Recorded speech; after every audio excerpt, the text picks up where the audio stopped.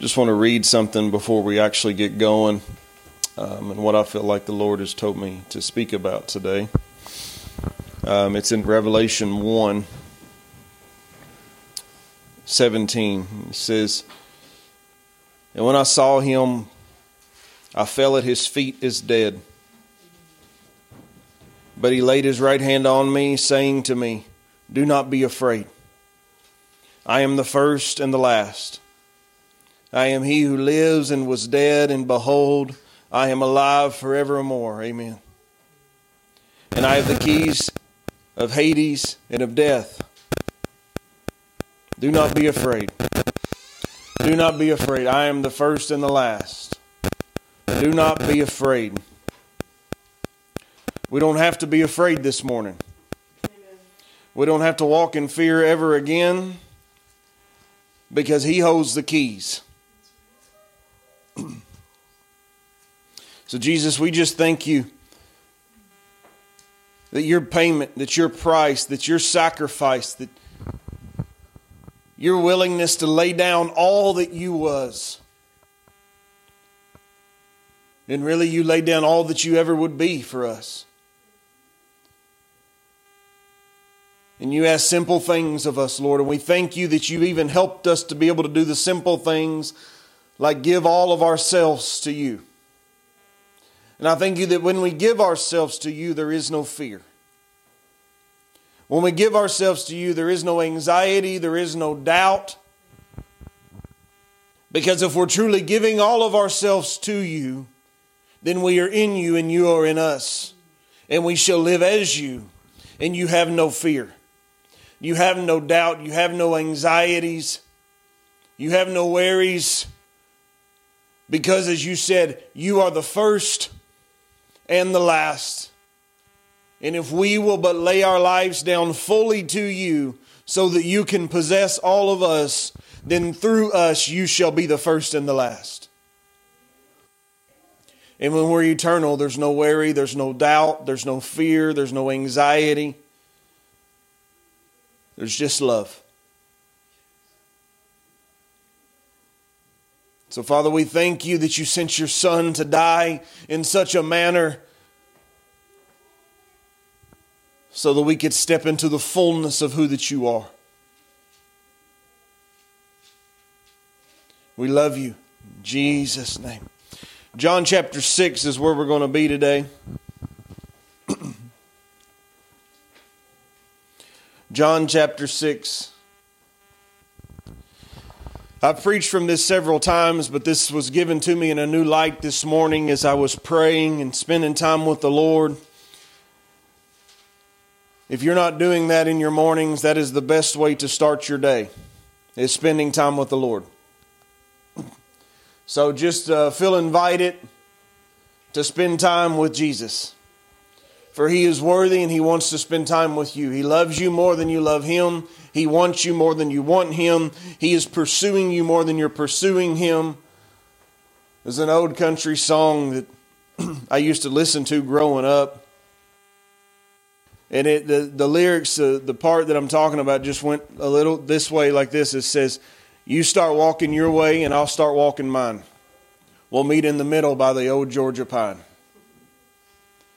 That's all Jesus is asking of us, is to start walking our way.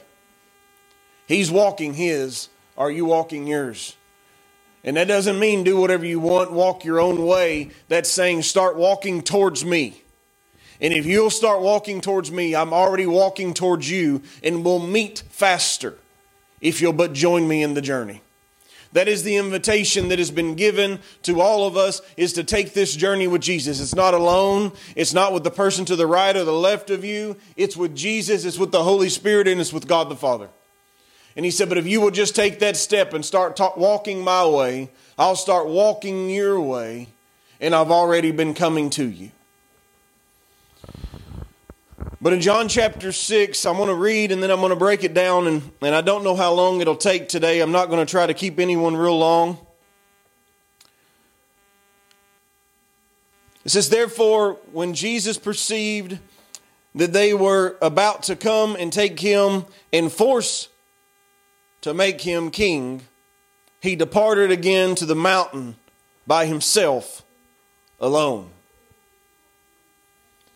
And I can't read that part without making sure that you understand that when the people tried to put a crown upon your head, they tried to enthrone you on their praise, you must get away from them and go to the mountain to be alone with the Father. Because you must step into the reality and let the Father recalibrate your brain that you are not holy, you are not worthy, you are not the King. Jesus is the King.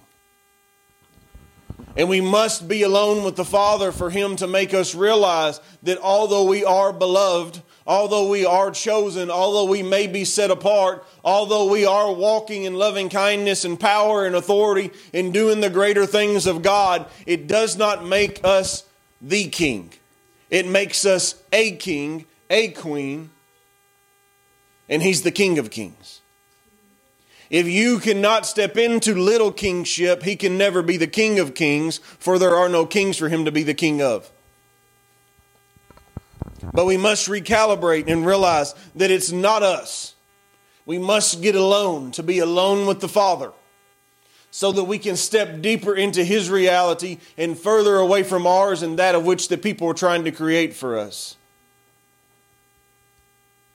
Now when evening came, His disciples went down to the sea, got into the boat, and went over the sea toward Capernaum.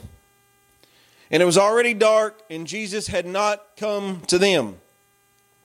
Then the sea arose because of a great wind was blowing. So when they had rowed about 3 or 4 miles, they saw Jesus walking on the sea and drawing near the boat, and they were afraid. But He said to them, "It is I, do not be afraid." Then they willingly received Him into the boat, and immediately the boat was at the land where they were going. Now, I was listening to the Word playing this morning in my prayer closet as I was spending time with Jesus. And this part, and they were afraid. And they were afraid. So many of you, and I was this way before, I had cast out into the deep with my boat. Now, I've talked about this in many different ways, that casting out into the deep is to leave the multitude behind, to follow after Jesus for the greater things. But this morning, He showed it to me differently. He said, so many have cast out into sin, deep into sin in their boat. And they're not willing to wait on me. They're not allowing me to come to them. And those that have known me are afraid that I might come back, because I'm going to reveal to them the things in their life that are causing the windstorms and the problems in their life. And I'm going to make them deal with them so that I can then get back in the boat with them. And I believe there's so many out there that when they see Jesus coming, they are afraid. They are afraid of what He might see. They are afraid of what He might say. They are afraid of what He might change, because we get comfortable in our sin. We get comfortable in the reality that we have created for ourselves. We have become comfortable with the world. We have become comfortable with the things of this world, and we have set up our kingdoms on this earth, praying that Jesus will not come, because we know that if He does, He'll destroy what we built. But we lack understanding that what He's destroying that we built is so that He can give us something greater that will never pass away.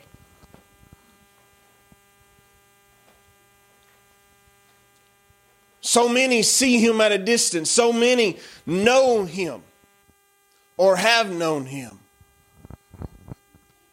But at some point in your life, you took a wrong turn. It could have been because of American religion, American church, the world church, whatever it might have been. It could have been because of somebody that was not representing Jesus the correct way, that you decided to cast out into the world in your boat because you didn't agree with what they were saying and what they probably shouldn't have been agreed with. But when your relationship with Jesus is dependent upon another man, you're already about to fall. Because those that climb ladders with rungs made of men shall fall with man.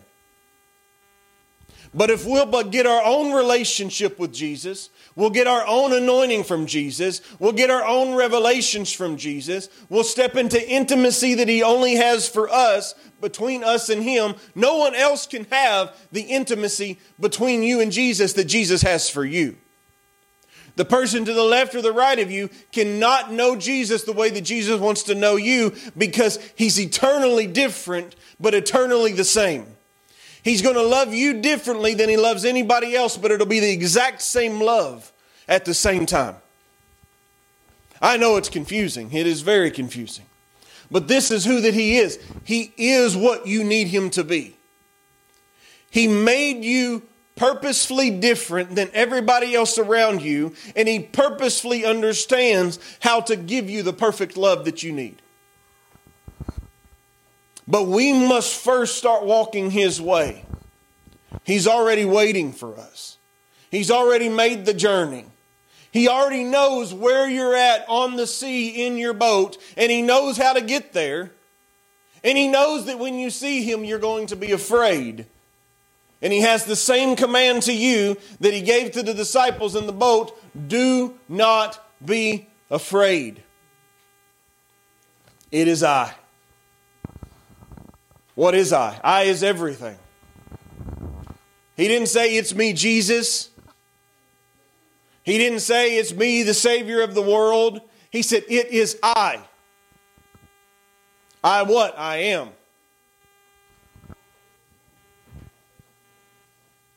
I am the destroyer of fear. I am the destroyer of doubt. I am the destroyer of worry. I am the destroyer of problems. I am the answer. I am the door. I am the gate. I am the resurrection. I am the life. I am the truth. It is I. Do not be afraid.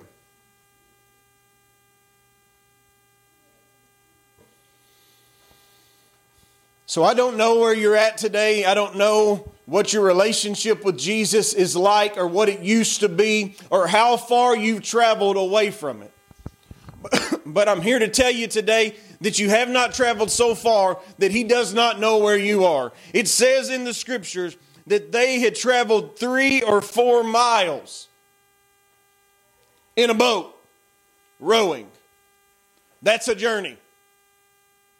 It didn't matter how far they have rowed out. It didn't matter how much sin they had stepped into. It didn't matter how deep and in the thick of it they were. He said, do not be afraid. What is He really saying? He's saying, if you but take my hand, I will pull you out of the deep of sin that you're in. And I will set your feet upon solid ground. Because the moment they let Him in the boat, they were no longer on the sea. They immediately reached the bank of the river. Immediately, they were set upon firm foundation. You try to walk on water, it's impossible unless Jesus gives you the command. You try to walk on sin, it's impossible.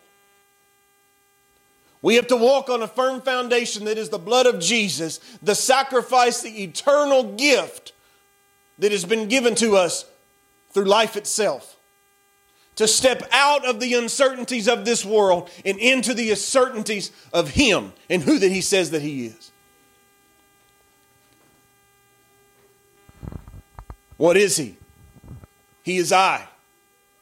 He is I am. He is certainty, firm foundation. He is good ground. He is the deliverer. He's the redeemer. He was the eternal sacrifice, and His blood still flows from the mercy seat, covering you, even as you roll into deeper sin into your life. But the invitation today is simple. Stop rowing.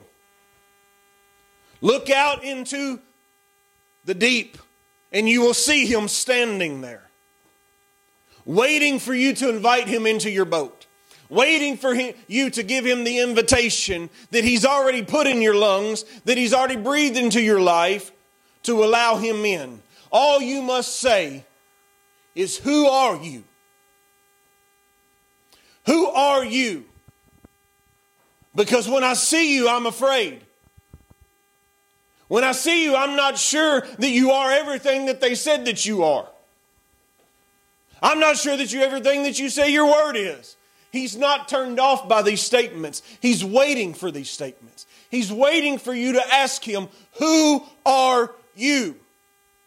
Because only you can ask him that question for him to reveal to you who he is to you.